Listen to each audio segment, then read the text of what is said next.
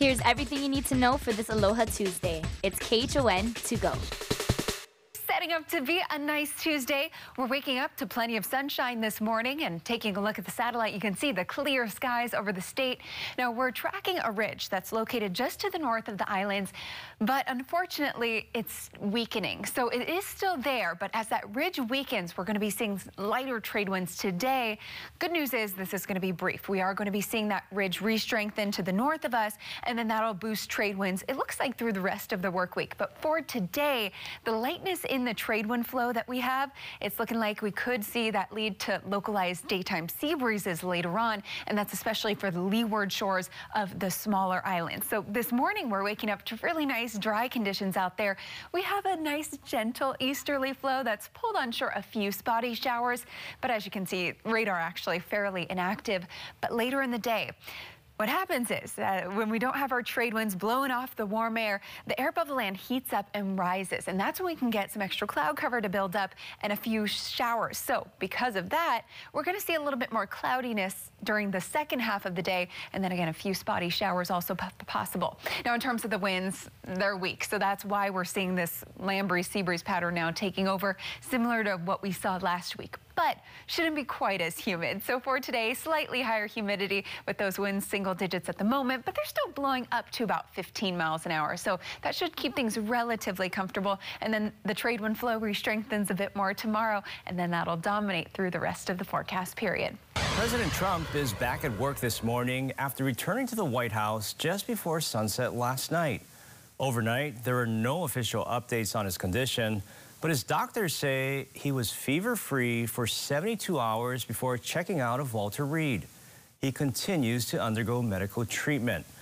Meanwhile, reporters have been advised to stay away from the White House. This is a live look outside the West Wing, where any updates on the president will be given. We're watching for developments and will update you when any new information is released.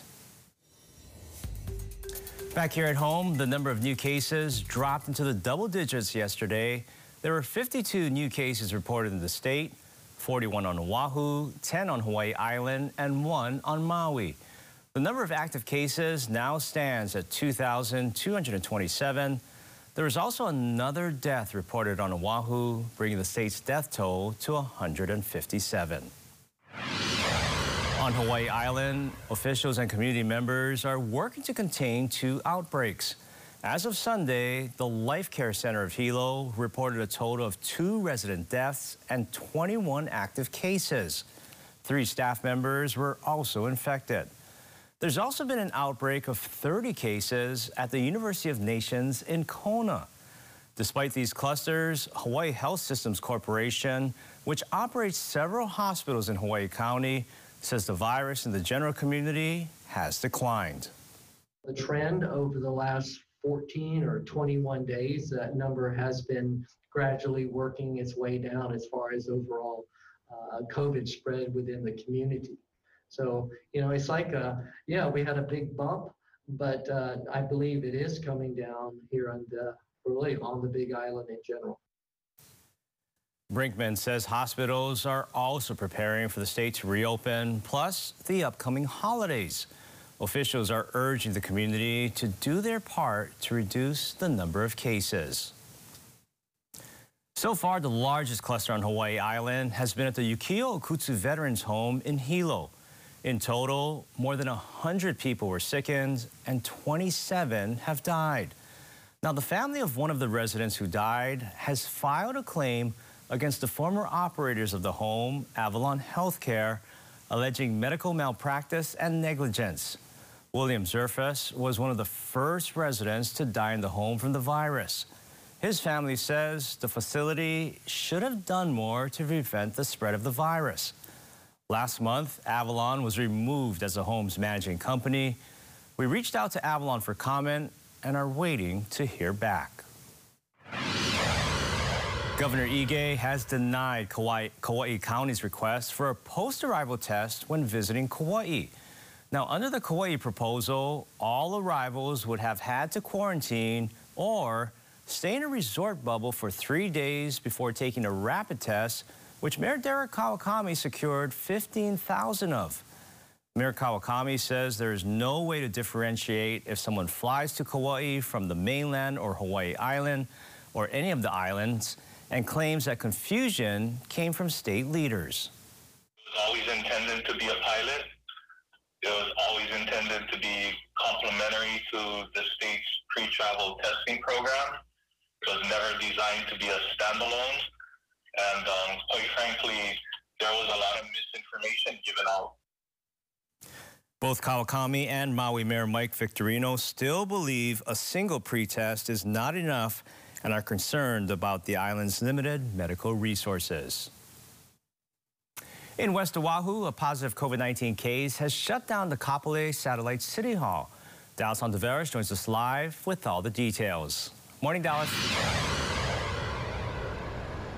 Good morning, Ross. Well, this is a developing story at this point. I actually got a word from one of the employees from the Kapolei Hale who just told me that the driver's license services will remain open, but all other services will remain closed. So if you have any business when it comes to a driver's license, do know that that service is still available on the first floor here at the Kapolei Hale. But besides that, what we know about this situation is that, yes, one worker did test positive for the coronavirus. Officials say that person was last working on Saturday, but of course, that deep cleaning and that sanitation starts today, and there are several staff members that will go in quarantine for 2 weeks. So until October 19th, that's when all the services will reopen once again, but driver's license is still available at this point.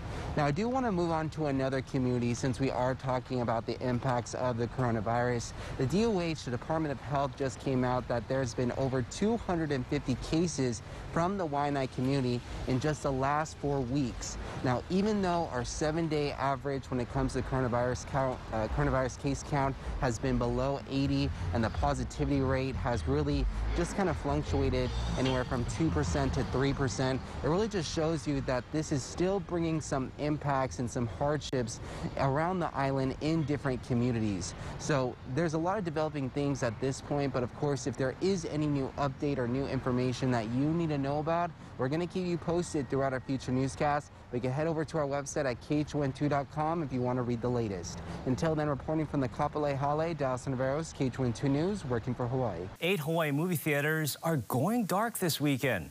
Regal's parent company, Cineworld Group, says the challenging landscape is why it decided to temporarily shutter all of its U.S. locations. Now, this will affect about 45,000 workers. Regal Theaters has locations on the Big Island, Maui, and 3 on Oahu at Dole Cannery, Pearl Highlands, and Windward. And that was your morning news. Make sure to tune in right back here tomorrow morning at 7 a.m. It's everything you need to know with KHON to go.